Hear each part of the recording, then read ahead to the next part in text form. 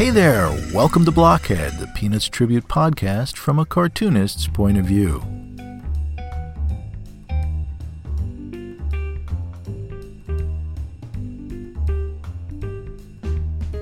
My name is Jeff Grogan, and I will be your host for the next few minutes to talk about Peanuts, Charles Schulz, and all things Charlie Brown, Linus, Lucy, and Snoopy too.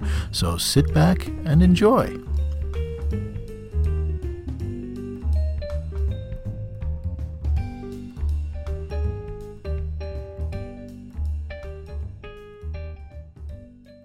Good afternoon, Blockhead listeners. Welcome to the show. Thanks for coming. I'm coming to you from somewhere in sunny upstate New York, and it is quite a beautiful day, and I'm here in this dark closet recording an introduction to one of my favorite episodes so far, and I think you're really going to like this one. I have had some wonderful conversations over the past 9 or 10 months. It's been a really wonderful journey for me. I think I've made some friends along the way and just had some great talks with people who I really admire. And yet, out of all of the discussions that I've had, I think this discussion is my personal favorite. It's the one that I think just touches me in another way. And that's because the guest this day is Ray Billingsley. Ray Billingsley, the cartoonist behind the long-running strip from King Features, Curtis, who has been around working in the industry since the late 1980s, has known all the greats, has come up with them as his mentors and friends and almost family members, really. And so Ray is steeped in the history of comics, late 20th century history, and he is like one of the last great members of that generation leading to the next, I suppose. He's of the last generation, I think, of newspaper cartoonists, bridging the gap between newspaper comics and the world of web comics. Ray he's a bridge. He really is a bridge, and he's more than that, of course. He's one of the greatest cartoonists working today, and a pioneer as an African-American cartoonist, following in the wake of great cartoonists like Maury Turner and Ted Shearer.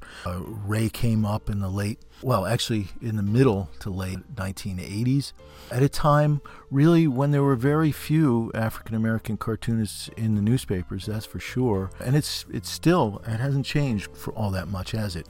Of course, however, though, there are a lot of voices, a lot of diverse voices across the internet, and more in the newspapers than there used to be. But still, Ray's story is the story of a pioneer and of somebody who has broken ground for 31 years. And that in and of itself is a benchmark. He is a contemporary with Trudeau. He's a contemporary with Berkeley Breathed. He's from that era and that generation, and he's also a very generous mentor to younger cartoonists who are coming up and come to him for advice as well. He's just a great man, and I really admire him so much.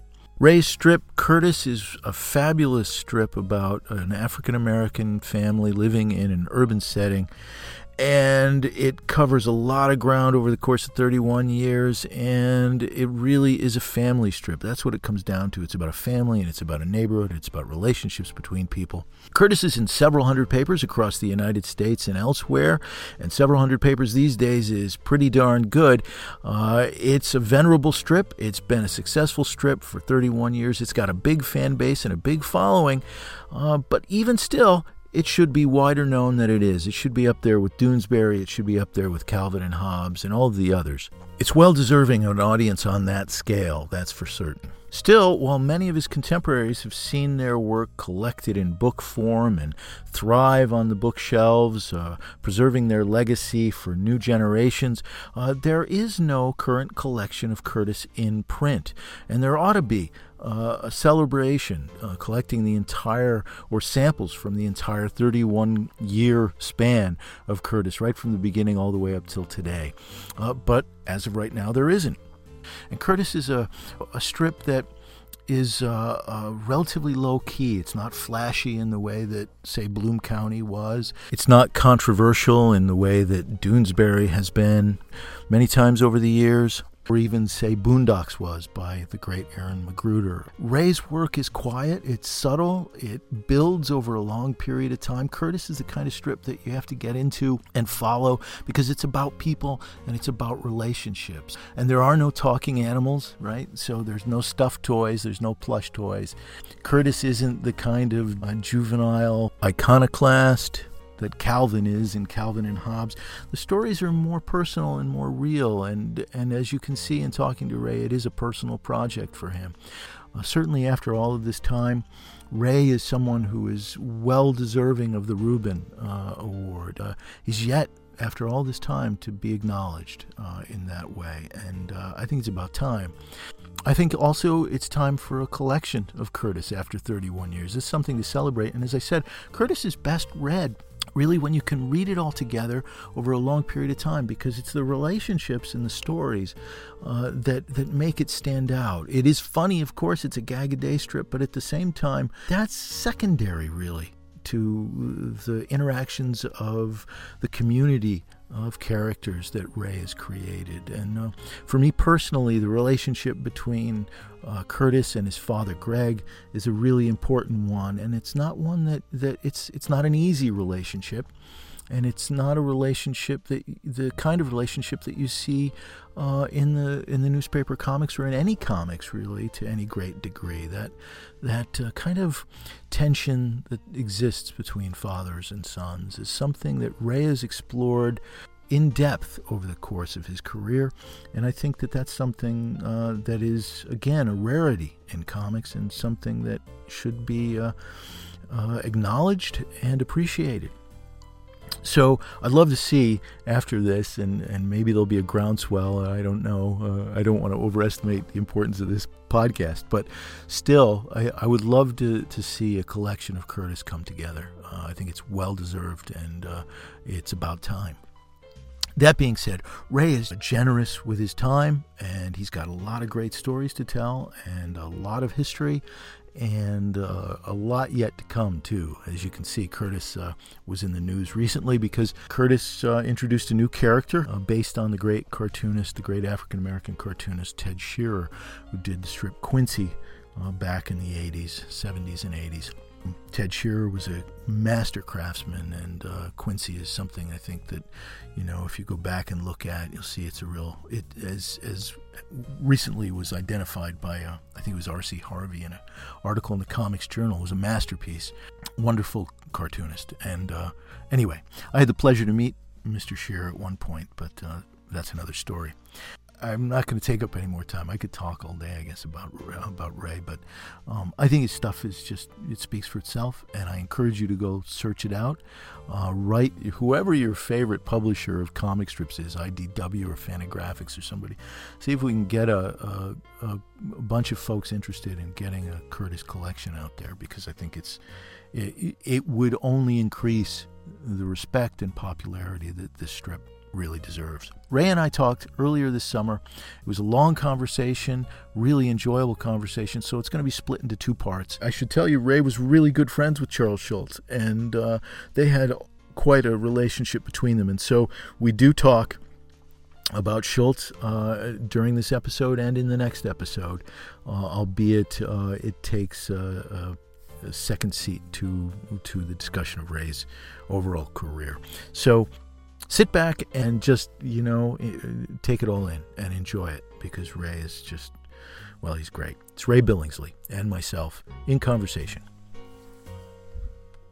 First of all, Ray, it is a thrill to have you on my podcast. This is just a big moment for me, and it's really exciting to have you here. 31 years with Curtis. There are very few cartoonists working today in comic strips who've worked that long and had that stellar a career in comic strip. It's right up there with the great ones, Mort Walker and Charles Schulz. You've got quite a track record behind you.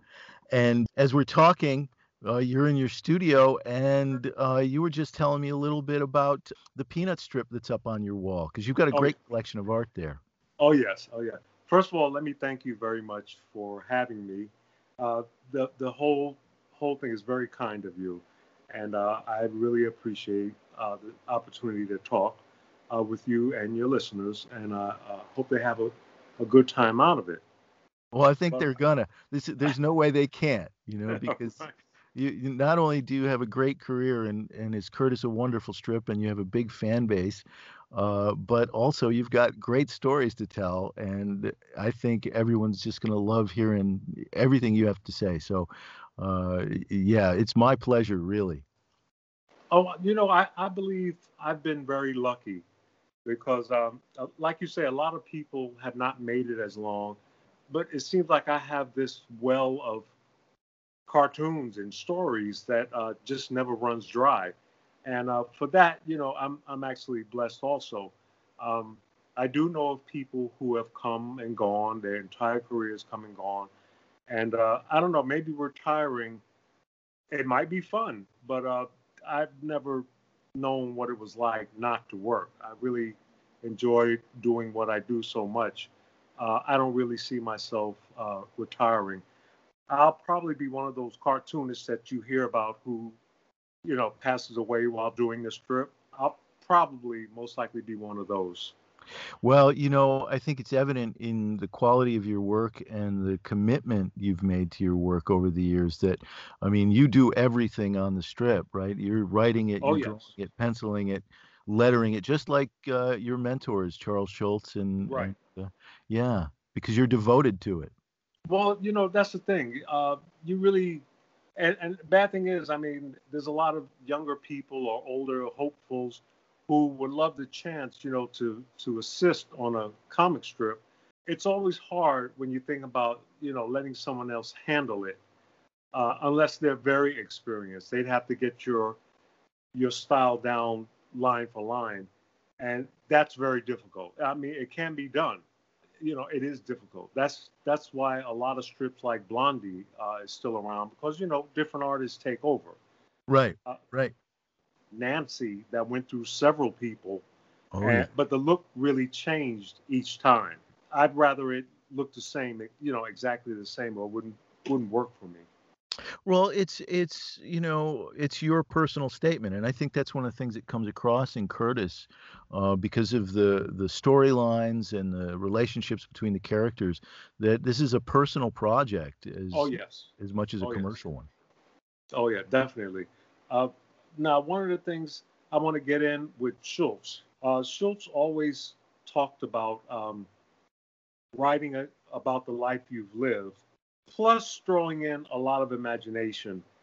So a lot of my characters actually stem from real people.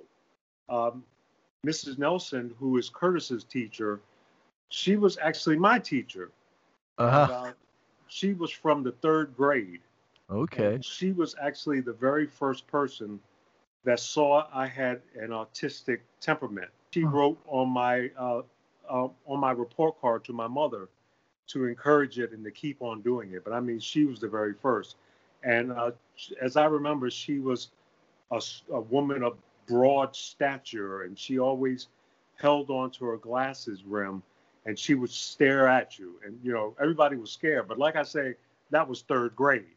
So she must have made a huge impression on you. Oh yeah, she actually got me to uh, take place in this. It was a New York statewide art contest. I was 8 years old. I did some drawings for it, and I happened to win. So they gave me a little plaque and everything with my name on it and all. But I mean, it started off at 8 years old. That's when I got my first whiff of drawing cartoons. Yeah. That's And amazing. oh, and let me tell you, I don't want to sidestep this. My initial inspiration actually came from my brother Richard. I have an older brother. He was into fine art. He was always doing landscapes or portraits, and he was quite good actually. And we shared a room, and I was trying to emulate him, but my things didn't come out as well. So that's when I started drawing cartoon characters. It was my brother that got me started. And is he an artist?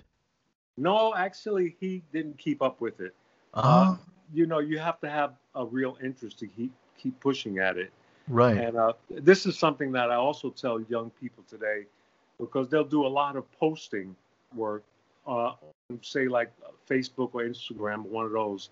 Right. And after a while, you see they sort of drop off. And it's because they don't realize what this job calls for. It calls for such dedication. And if you're the type that needs to hang out or you need a lot of people around you, this is not the job for you. You'll start missing deadlines, and then before you know it, you won't be needed anymore. Well, yeah, and it is the kind of thing that requires a lot of discipline and a lot of concentration.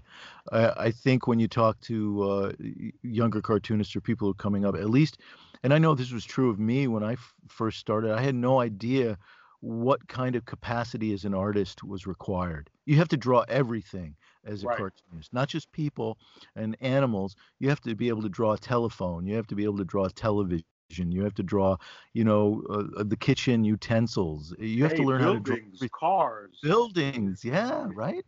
All of it. Everything. And so when you're young, you don't realize how much is required of you on that level. Right. And then you have the personalities to develop within the strip, the characters to develop.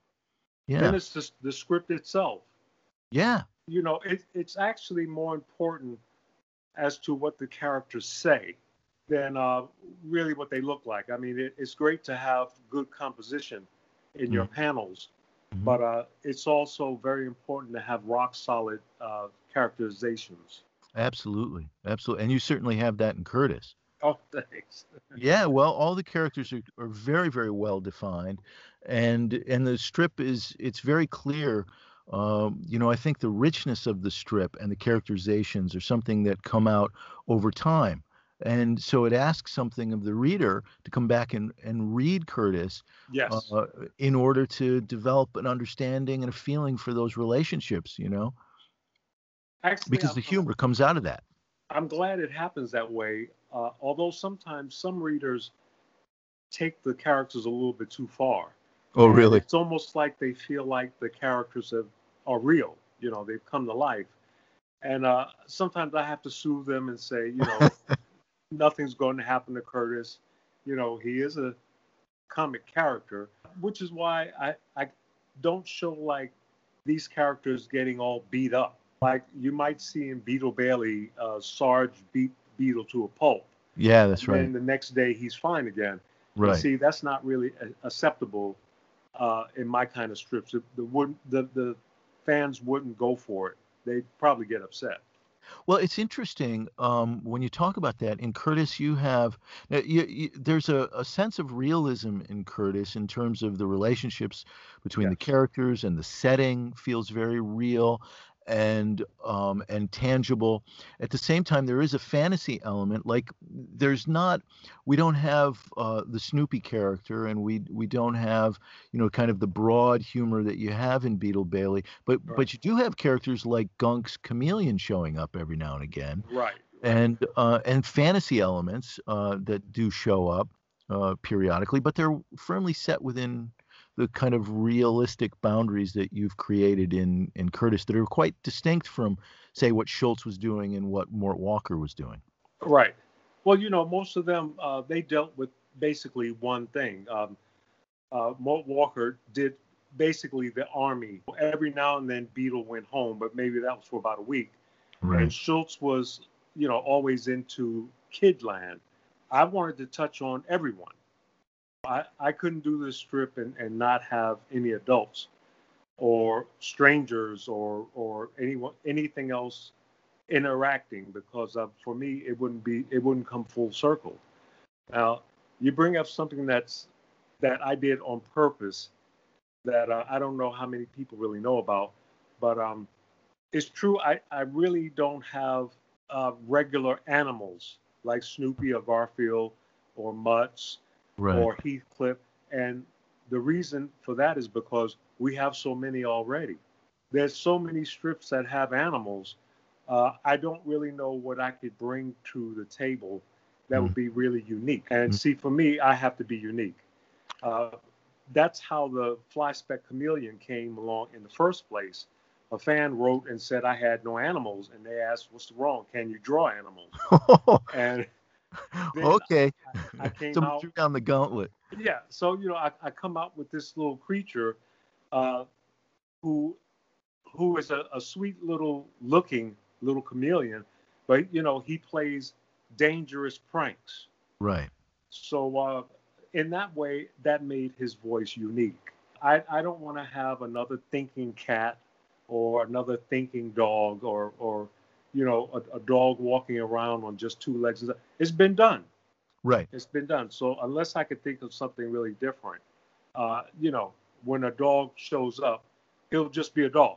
Right. And I don't know, the situation might make him do something silly, but he'll just be a dog or Yeah. a cat or something like that.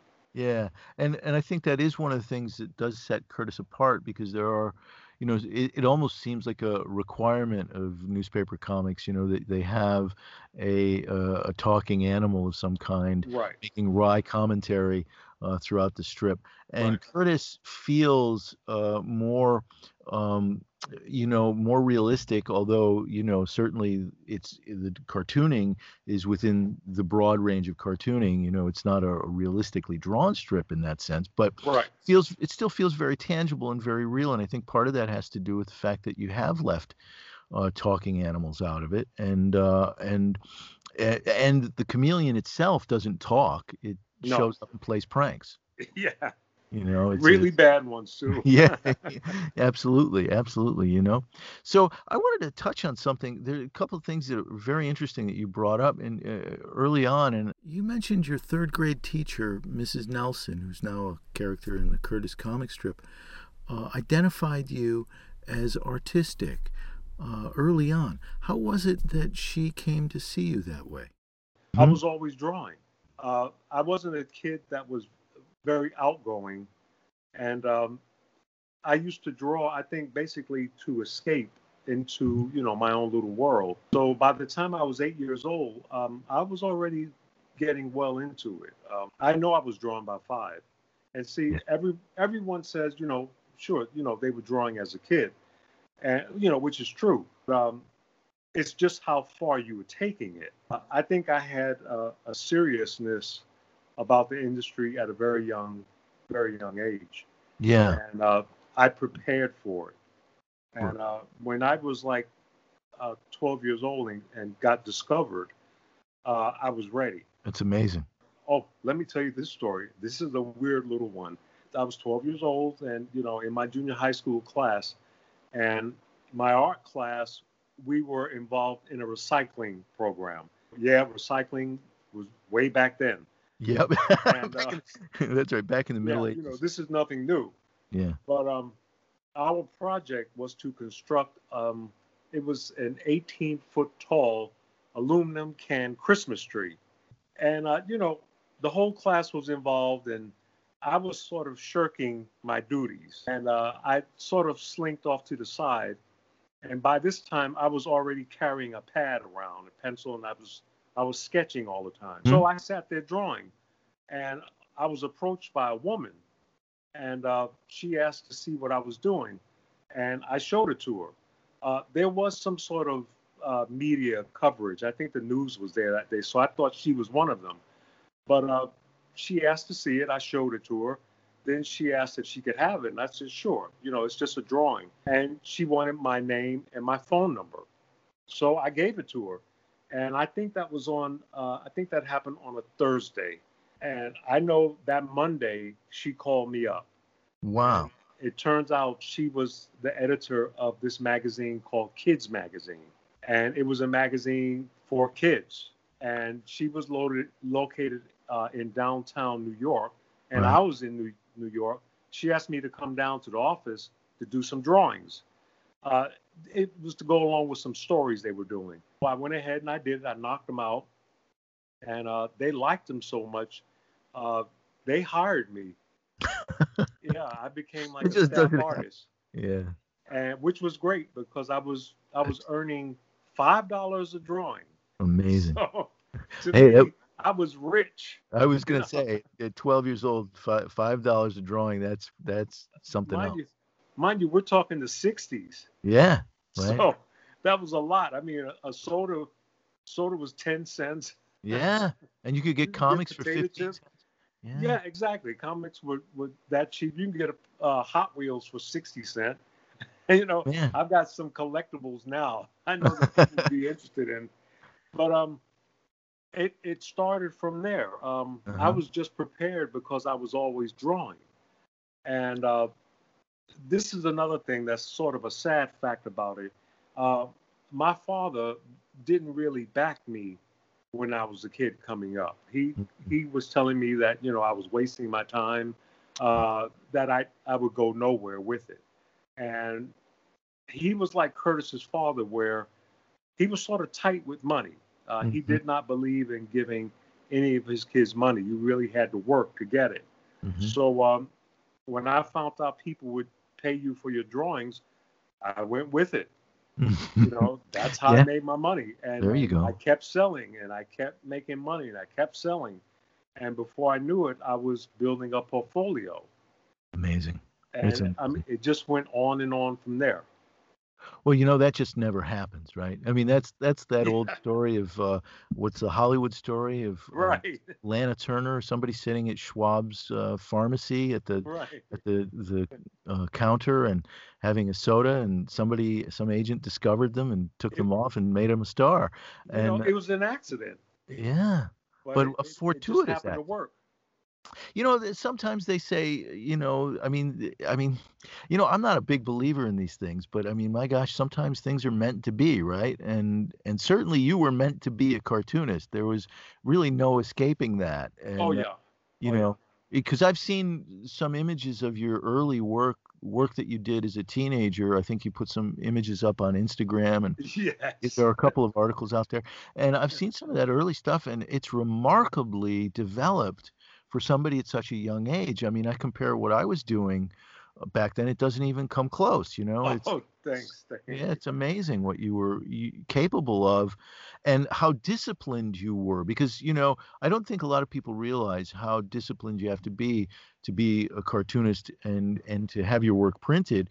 It's got to be Right. clean. It's got to be, you've got to control that work and control the space, the pictorial space. You were doing all of that when you were, 12, 13, 14 years old. It's Right. astounding. Yeah. Right. I had a story from my mother from way back. Uh, she told me, she admitted it finally, that I used to look so cute when I was going out for an interview because, I had my portfolio under my arm and here I am going out the door. And I mean, I'm a kid. Right. So it's Looking not like an until adult. I see other kids that I say, wow, I must have looked odd going into an office and looking for a job and, Yeah. and getting it. Yeah. That's the And getting thing. it. So you must have been remarkably composed. At the same time, you must have been, I mean, it sounds like you dressed, in business attire almost. Well, pretty much. Also, this when you start very early, I don't think you know enough to be nervous. I was never nervous. I never got scared around people. It just seemed natural. Right. So it's not like I went to an interview and I was shaking in my boots or anything. Right. I sat down and I spoke with the people like I knew them for 20 years. And, They must have been I think astounded. it helped. Well, it certainly must have, because I think that's one of the things that kills people in interviews all the time is, just nerves. And, Yeah. Yeah. you know, I mean, I know that that's happened for me, in moments where I've had to, particularly when you're standing up for yourself and you have to speak for yourself. I find it very, very difficult, and in those moments where I've had to do that, I've routinely failed. But you were, as I said, remarkably composed, and at that age. But yeah, there's also a kind of maybe when you're young, as you said, perhaps it's just you're not so concerned because you don't think so much is riding on it. So what did your father think then? He was kind of a bulwark against you moving forward with this, but as you became increasingly more successful, how did your father respond then? Well, it never really sunk in. Um, Really? I I was sort of like the bad child, I guess. I don't really know how proud he was of me when he was alive because we never spoke about it. It's not like he ever patted me on the back and said, "You're doing a good job." He never did. He wasn't that type of man. He passed back in '90, and he did get a chance to see Curtis start and, start to take off. And when we were going through his things, his personal affairs, that's when we found out that he had kept so many articles and interviews I had done, and he kept clippings from newspapers and things. Wow. So it's like he had kept up with it all the time, but he was just not the type to ever say so. Wow. So, yeah, actually, it was kind of hard because I found myself trying to please him, and then after a while, I figured it wasn't going to happen, so I stopped. Yeah. And as a result, we were not close. That's a shame. Yeah, which was a shame because we could have had an entire lifetime, and it didn't happen because he didn't back me. Yeah, so it's like a bittersweet to find out that he actually was proud of you and proud enough to collect, the memorabilia about you, but he couldn't express it to your face, and that's unfortunate. Unfortunately, a lot of relationships between fathers and sons move along in that way, and it's you need that support. So I guess that's where Greg comes from in Curtis. Curtis's dad. Now, I happen to like Curtis's dad a lot. I guess because I've gotten older and I just relate to him more as years go by. But, Curtis's dad is kind of very stern with Curtis. Right. Now, I have been asked on occasion if my father is represented by Greg. Yeah. And my answer is actually, Greg is the type of father I wish I had. He is stern with Curtis, and he thinks that, giving children stuff will spoil them. That came from my father. But, Curtis can relate more to his father. He could sit down and they watch a movie together. Sure, yeah. And things like that, my father and I, we never did. So it's sort of bittersweet for me where I just wish he had been more attentive. But you know what? I don't fault the man because, for one, he gave me my work ethic. It was the thing of if you wanted something, you worked for it. You worked hard for it. Mm-hmm. And that was part of the discipline I got early on in life. I've been able to use that all through my life. Hard work doesn't faze me because that's what I've done all my life. Clearly, yeah. You were pounding the pavement when you were a teenager and when you were in school at School of Visual Arts. You were. Yeah. And most of your younger listeners will never know what it's like to pound the pavement. Right. They don't have to do that. Yeah, you really had to travel from place to place, sit down, wait, maybe sit with a group of other artists and actually fight to be seen. Nowadays, you just post stuff and automatically, you're a cartoonist. You don't get paid for it. Right. But, at least you get to put it out there.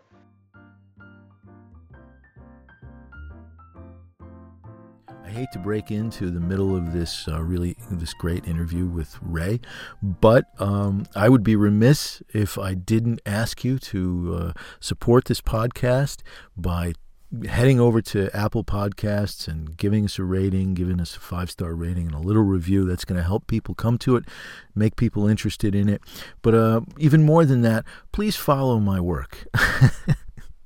I know, I feel like an idiot asking you, and that's not why I created this podcast, but it is really my only source of outreach. And I am doing a comic that I hope people will read, pick up on. It's called Spiking the Lens, and you can read it at jeffgrogan.com. That's GEOFFGROGAN.com, or at spikingthelens.com. You can also follow me on Instagram at GroganJeff, GroganGeoff on Instagram. That's where I'm at. And it's really all I'm asking you to do for if you're looking to help me out in any way, just follow my work. And that really helps a lot. It goes a long way to supporting the podcast, supporting me, and just making me feel better. So, and we all need a little encouragement, right? I'll try to follow you too if you're a cartoonist and you're working hard at it. I believe in supporting each other. So please check it out, and let's get back to the interview. Um, I think that's another thing that made Curtis somewhat a success because of the experience I had. Yeah. I know what it's like. I know what it takes to actually try to get an idea over. Yeah. And Yeah. people don't really seem to realize that if you just put an idea and say this is so, it's not always great. It's not Right. always a good idea. You do need sometimes a second or third voice to tell you which way you're going. Right. I lucked up with that, knowing the older cartoonists. Uh, Ah. they took such an interest in me. I think I was a novelty. So when they got a chance to meet me, it was like, hey, here's that kid artist, I heard about. Here he is. And I'm Right. like, wow, here's Mort Walker. So it sort of worked. Oh, let me tell you, Mort Walker was one of the cartoonists that I happened to adopt. Uh, You yeah, adopted him. as family member Yes. because he took such an interest. And along with Mort came along all of his sons and all. So, I mean, I had an instant family, which was really great. That It's some of the fantastic. greatest people. And Mort, um, he was actually the first that threw me out there in front of audiences. Really? Yeah, he ran a cartoon museum I in remember that. Connecticut. Yep. Okay, now I used to go there and, because I was interested, and I was about 15 or 16. And I happened to meet with Mort, Wow. and he knew about some of the stuff I was doing. And when I think I was about 16 years old, he started putting me out in front of audiences to speak. Really? Yes, Wow. To speak about your work as a cartoonist? yes, exactly, exactly. So I mean, for me, getting up in front of people, I can get up in front of a crowd of 500 people and just speak naturally without any fear because I've been doing that so long. Were these presentations at the Museum of Cartoon Art in those days, Yes. or were a variety play? So, so that's interesting. So you would make the trip up to, I think it was Greenwich, Connecticut, wasn't it? Right. In the That's right. castle, or it was a building that kind of looked like a castle or something Yeah, like. it was actually a castle. It It was was a a full castle. castle. Oh yeah, Yeah. fantastic.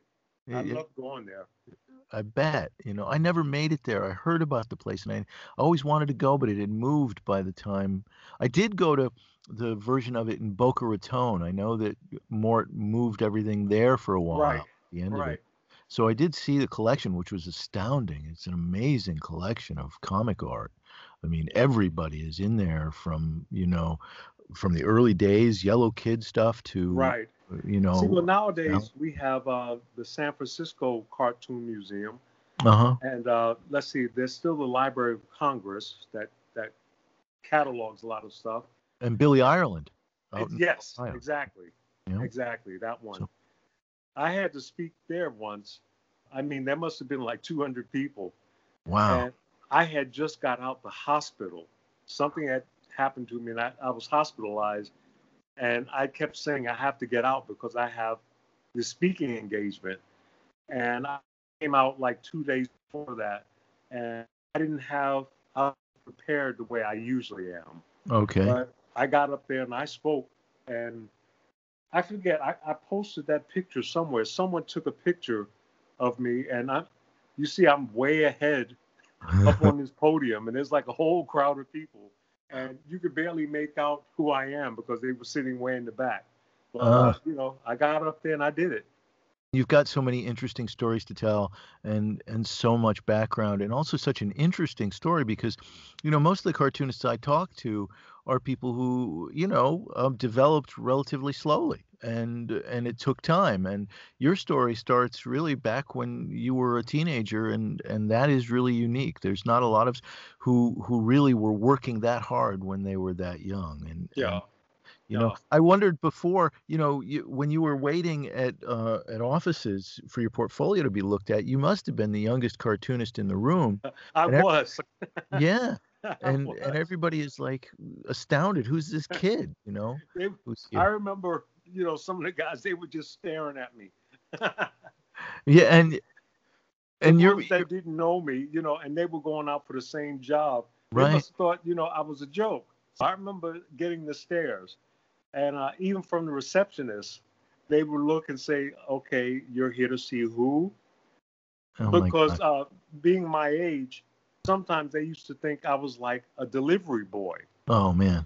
you Yeah. know, and I'm like, "No, I'm not delivering. I'm here for the interview." You Yeah. know, so And when they saw your portfolio, they were like, "Sure, yeah, of right, course you're here for the interview. You're right, as good as right. any of these guys." Amazing.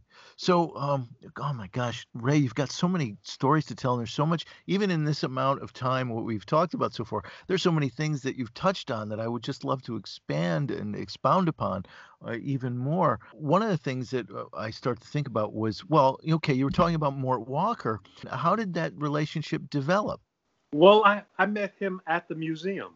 at the museum? Yeah, I saw him there, and afterwards, I just went right up to him. Like I tell you, I was too young to actually be nervous. Uh-huh. Sure. So I saw him, and I had a chance, and I just went up to him and I started speaking. And I told him who I was, and he said, "Oh yes, I've seen your work," because Wow. most times cartoonists aren't seen. Well, Yeah. they used to not be seen. We were Right. sort of like elves, they're around, but you never see them. Yeah. So we struck up an instant chemistry Uh-huh. from that very first meeting, and it went on from there. Well, and then you became friends with his sons who are working on the strip yet today. Right, right. Mhm. Brian, Greg, and Neil, and we hit it off. I mean, that's why I say they're like another family to me. So did you go up there sometimes just to hang out in the studio and see what they were doing or what the Well, process was? Or- this is the thing. Everybody is very, very busy. I pretty much know what their process is, but I don't sit in, like interfere or anything like that. Mm. Most of us doing syndicated work, we're working pretty much 7 days a week. Right. So, I mean, we may have something special that goes on where we get together, or, it might even be a holiday or something for the Cartoonist Society, and we get together. But we don't get together as much as people might think we do. Yeah. This is a very isolated profession, Yeah. and you spend most of your time by yourself. Because, Right. for one, you don't want people to see you at your lowest when you're cursing because you don't have an idea. And, you're banging your head on the wall. You don't want that blood spatter to hit on anyone else. Yeah. So, I hope that's not the case, but yeah, yeah, but figuratively, yes, not right, literally. right. So, did Mort Walker give you any advice that stays with you, or is there anything from looking at Beetle Bailey that you took away? And have I noticed, for example, there's a Curtis strip where Sarge shows up, Yes, yes. right? He becomes the dean of the school, and Right. yeah, Oh, I was just messing with him then. yeah, that was beautiful, and you did a great Sarge, man. I mean, it really looks you knocked Oh, that out of the park. if I'm going to draw another person's character, I'm going to study them. I won't put it out without the character looking true to nature. Yeah. And I was included in a Dagwood anniversary years ago, and I did an entire week strip where Dagwood came over to invite Curtis and the family to a party, I saw and some I knew it was going to show up in Blondie that Sunday, so I did an entire week. And Jim Davis wanted me to do a drawing of Garfield yeah, for one of his collections, and I made sure I drew Garfield looking just like Garfield. I bet. Yeah, You it's know, it I make sure it's exactly the same. And see, I get that from actually Will Eisner. Will Eisner taught me how to mimic style mhm, exactly, right, and how to change style. Because for those who don't know, he was the creator of the Spirit, right. and I mean he was responsible for graphic novels as we know it. Yeah. And he gave me a lot of advice, and actually was the first artist to really challenge me, because by the time I met him, I was an old vet, Right. and I showed him stuff. He knew who I was, and he was not impressed. Oh, man. He says, "So this is all you can do?" And see, that made me branch out. See, that's why I can adapt to different styles today, because he challenged me to do so. And I had to do it. just to get a passing grade from him and a pat on the back. That was in the School of Visual Arts, right? Right. He was my instructor, and he was no nonsense. Will Eisner was not a joke to be around. Yeah. You had to come with your A game with him. I knew I had to work hard. Yeah. And also, I had an instructor. His name was Harvey Kurtzman. Oh my gosh. Oh, so you know him. Oh, of course I know who Harvey Kurtzman was. I mean, Okay. I'm a big lover of comics and history, comics history. I'm like you as a kid. I steep myself in this material, and so Harvey Kurtzman. Okay, so I was going to ask you who were some of the other teachers you had. So Harvey Kurtzman. Oh my gosh, go ahead. Harvey Kurtzman, he was a nut. He joked and he broke the class up all the time. He was completely different. So you went from Will Eisner, who's being really stern and a real taskmaster, to Harvey Kurtzman, who's just kind of a laugh a minute. Exactly. So you had to be ready. But in the School of Visual Arts, each of these classes, they were only about once a week. The only problem is they were like 4 to 6 hours. Yeah. So you're sitting there with this taskmaster, and he ain't playing. Right. So that's a long 4 to 6 hours to deal with. So what did you do in like Will Eisner's class? Well, I would bring sometimes some of the assignments that I was working on, and I would definitely bring different strips that I was trying to prepare to send to syndicates. Right. Because, the School of Visual Arts was really good because they had a gallery. I was able to showcase strips that I was working on. Here's something I used to do. If I was working on an idea for a strip, before I go to pen and ink, I have to write 365 good gags. Oh my gosh. I have to have a complete year's work, or it wouldn't be worth my time. Yeah. Once I got those written down, then I would go to pen and ink, and I actually start drawing it out. Wow. Once I get a few weeks, then I would go to School of Visual Arts and get it into the gallery.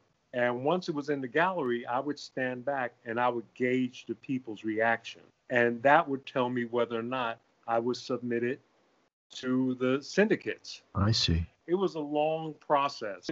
It was necessary. How long did it take you to write 365 different gags? Well, it depends on the strip. I mean, sometimes with some of the strips, they came right away. And that's how I knew that kind of strip I was going to go to pen and ink, because it came very easily. Okay. Sometimes strips, after like the initial ideas, after about 30 ideas, it started getting a little bland. And I said, no, this isn't the one. This is the one I'm looking for. Right. So it sort of depends. I mean, I could write that many gags in a few days, or I try to do everything in terms of writing. I would try to do it under a month. Wow. Amazing, man. 365 gags. Yeah. It takes me like an afternoon to think of 3, I mean, I mean, it's amazing to be able to do that. That really takes a lot of discipline, but also a lot of imagination. And oh yeah. I mean, I would sit, and for one, I would come up with some characters that would basically write their own ideas. That's the number one thing. You have to write characters that are so interesting to you. They just write the gags for you. So that was my main hurdle. That's why I wouldn't go any further unless these characters could come up with these gags or situations. Right. When it's working, they have a life of their own. And yes, exactly. It's almost as though, you've opened a door into another world wherein these people live, and you just let them be, and then they take over and run with it. That's kind of the way it is. And here's something weird. Yeah. I know you're going to think of this as weird. Sometimes after I've drawn a strip, I might see it printed somewhere. I feel like I didn't do it. It's like somebody else did it. Right. I know I did it. But it's like when I'm doing it, it's like something else takes over. Matter of fact, I don't know if you've ever noticed this doing yours. When I'm really into doing a strip, especially a Sunday strip, it's like all bodily functions stop. I don't have to use the bathroom. You Right. know, I don't have to eat anything. I might drink water or some ginger ale next to me, Mm. but I don't have to do anything until I'm finished. As soon as I'm finished, then it's like I come back to me. And I usually have to sleep. After I do a week's worth of ideas and everything, I usually have to sleep for several hours because so much is taken out of me. Sure. You know, that I don't know if the other cartoonists go through that, but you know, it's something that's something I always go through. Well, it sounds like a very intense, creative, period that you enter into, a kind of meditation, if you will, Right, that takes you right, out of yourself and into Curtis's world. right. And when you're there, you forget about Ray Billingsley. You just become a conduit by which Curtis comes into the world. Yes. And Yeah. there's been many days that I'm sitting here at my drawing board and like I'm near a window, so you know I could be nosy on what's going on outside. But before I know it, the sun is going down, Yeah. and you know I've been here all morning throughout the day, and you know I haven't eaten anything, and you know I have to finally get up and do things for myself after I'm through. Yeah. But that's my usual days. They go by very quickly because I'm involved in doing all this stuff. Well, man, it's just amazing. There's so many things to touch on. We're already here, and I want to go back and ask you a little more about Harvey Kurtzman, and at the same time, I want to keep this thread going because this is really interesting. So, if you're working in a very solitary way, and your life has been spent really at the drawing board, Right, and in a lot of ways, and I know this too as an artist. There's nothing I'd rather be doing than that right, is working at I mean, because your mind is always there. You're always thinking about right. what's on the drawing board, what the next idea is, where it's going. You can't wait to get to this idea or this moment in the strip. And so it's a very rewarding life in that regard, the life of the mind and the life of creativity. At the same time, it's a very solitary existence Yeah, this yeah, this is the thing. There is like a flip side to all this because in terms of social gatherings and all, I'm a little bit awkward. Okay, I could easily speak in front of 500 people right. more than I can speak to two people. You know, Uh, when I'm right in front of the people just talking, I tend to become very quiet. I'm a listener. You know, I don't know. Maybe I'm listening because I can put that into a strip somehow, or I'm It's material. feeling the human condition or something. But I think because most of my life has been spent by myself, I'm not completely comfortable all the time with other people. And I'm very outspoken. Sometimes I'll say something and they'll be shocked at it. And I'm like, oh, did I say something wrong? You know, I, I don't know the protocol. I have no idea. Right. Is it something you ever, regret? The fact that you're working at the drawing board all the time and you've not really, your Well, life has been there primarily. funny. Sometimes that's sort of odd for me to answer because you know what? There are times when I wish I had done some things that I know I've missed. Uh, there there are some drawbacks to having an entire lifetime doing this stuff because I did miss out on some things that say like kids do. Uh, you know, I'm a fan of football, but Mhm. I couldn't really participate in nothing but touch football because I couldn't I couldn't hurt my hand. I Sure. couldn't risk hurting my hand, Mhm. and I don't know. The guys used to sit around and just talk about things that I really didn't relate to. So it made me awkward. You know, I couldn't relate to them, so they couldn't relate to me. And in those instances, I do wish life would have been like a little bit more normal. See, since it wasn't normal, it's not like I actually miss it. You know what I mean? I know Yeah. that there's some things I should have done, but I don't miss it because I didn't do it. Yeah. I know what So you mean. Yeah. you could Yeah. only miss it if you've experienced it. Yeah, yeah, and you're so deeply involved. I mean, in reality, the life of Curtis and Greg and Diane and Barry, they're so tangible and so real in a lot of ways Yes. that they make up for a family in a way, because and I know to people who are not cartoonists that's going to sound strange, but Yeah. for those of us who live in the world of cartooning and work on these things, as we said before, it's like opening a door into a world where if their characters function properly, they're Right. alive. And Right. I mentioned this once in a podcast earlier, but Charles Schulz's last comic, where he said, Charlie Brown, Linus, Lucy, and Snoopy, how will I ever forget them? And which sounds like an odd thing to say, in a comic strip or as you're leaving your work. But for him, they were real people. And those of us who are cartoonists, I think we can understand it makes sense to say something like that, because to him, they were people who he related to and loved. There's a sad story between Schultz and I. I remember it was a year before he decided to do it. He told me he was thinking of retiring, and he said, I've been doing this for so long. I don't see where I could take it any further. And I had told him flat out, if you stop doing this strip, you're going to die. Wow. I said, you are so connected with the strip that Yeah. if you don't do it, something's going to happen. Yeah. And then I got the phone call, a year later, and that's exactly what happened. Yeah, it is. He passed like what, a day before the last strip.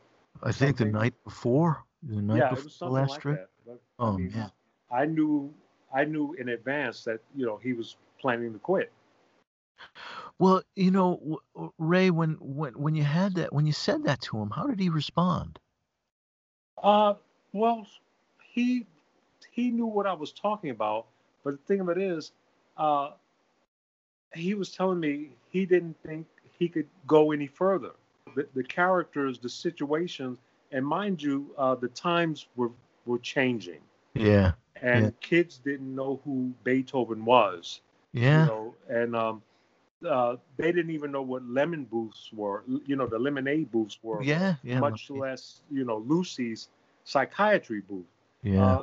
Kids weren't flying kites anymore. Mm-hmm. So tastes were really changing, and his strip was pretty much mired in a different time. You'd be surprised. It's really kind of hard to keep up with certain things because you become intrigued, fascinated, or fond of certain subjects, and then the way time goes, those things change, Right. and they don't fit anymore. In early years, Curtis would get a phone call from a girl or something, and Barry would listen in on the extension. As soon as cell phones came out, that idea had to go. Yeah. Because, they don't do it anymore. Yeah. I used to love having Curtis and his mother go back to school shopping, and she would tell him to try on these pants in the fitting room. He was in there with his pants around his ankles. She would open the door, and people saw him in his underwear, and they'd laugh and scream. But see, that idea is falling because they don't shop like that anymore. Yeah. Most shopping is on the internet. Those ideas don't work anymore. And a lot of times characters aren't so able to jump to different things. It strikes me, to think that Schultz was thinking that in a way, and it's funny, it's an odd thing to think about. It makes me sad in a lot of ways, but it also, makes me realize, like when I talk to other cartoonists our age, I talk about how Peanuts hasn't really dated because it's not a topical strip. Right. But the accoutrements of it, just as you're going through it, the little details, the things that the props around the strip have changed. And right. You're absolutely right. I hadn't really thought about that. I mean, I did see recently in a park not too far away, a father and his kids with a kite, and that was kind of a heartwarming moment. But you're right. There's a lot about the strip in Peanuts that is part of the 20th century and has changed a lot. And I think that as a cartoonist, it is, particularly, and I don't want to keep saying that we're old because I don't feel old. And I think I read somewhere, maybe it was an Instagram post you put up, where you said you feel like you haven't accomplished half of what you set out to do yet. Oh yes, And yes. and I feel the same way. I don't feel old or anything, but at the same time, trying to keep up with like pop culture, like in Curtis is a fan of rap and hip hop, and Oh, and horror movies. and Big horror fan of movies. horror movies. Horror movies. Well, I can get into horror movies, not so much contemporary ones. Again, here I am, an old guy, like Greg, right? I Right. like older movies, the Oh older yeah. horror movies, right? But Curtis is into the newer stuff and the newer music, and it must be hard for you in a way. I mean, are you more like Curtis? You're more like Greg in that regard. Well, actually, I'm more like Greg, but Yeah. I do know, to keep up with the times, I have to be more like Curtis. One more time, I'm going to ask you to check out my work at jeffgrogan.com. That's GEOFFGROGAN.com. You'll see that I've traveled quite an odd little path that is very much my own, strange as it is, into this corner and that corner. But to check it out, I'm currently working on a comic called SpikeInTheLens.com. If you listen to this whole show, you know that by now. You can get to it on the menu at jeffgrogan.com. So check it out, GEOFFGROGAN.com. You can follow me also on Instagram if you'd prefer to do that at Grogan Jeff, GROGANGEOFF. See if I can spell it right. It's only my name. So anyway, I have to ask you. Well, no, I don't have to ask you, but I want to ask you too because. Like anybody else, I'd like you to follow my work, and that's really all I'm asking you to do. So if you want to support me and support the podcast, that goes a long way. So thanks again. Takes a lot to keep a comic strip alive over the course of 31 years, and Ray continues to do that admirably. And it was quite interesting, kind of made me a little sad when we talked about seeing Peanuts in the context of the 20th century as a historical strip, really. I guess it's time to say that it is, right? But that being said, Curtis is still being produced and continues to move forward, and Curtis is still engaged with popular culture. And like Greg, Ray and I sort of sit back and watch it all happen, I guess. Eventually, all of our popular culture becomes old culture, and you're steeped in you're connected to your generation one way or the other. I'm going to leave it at that because I really said most of what I had to say in the beginning, in the intro, and I hope you're going to come back for part 2 because part 2 is really interesting. It gets even deeper into Ray's relationship with Charles Schulz, which was a very interesting relationship, and he's got some really wonderful insights and fun stories to relate to us. So come back for part 2, and I will see you next time. Thanks for listening.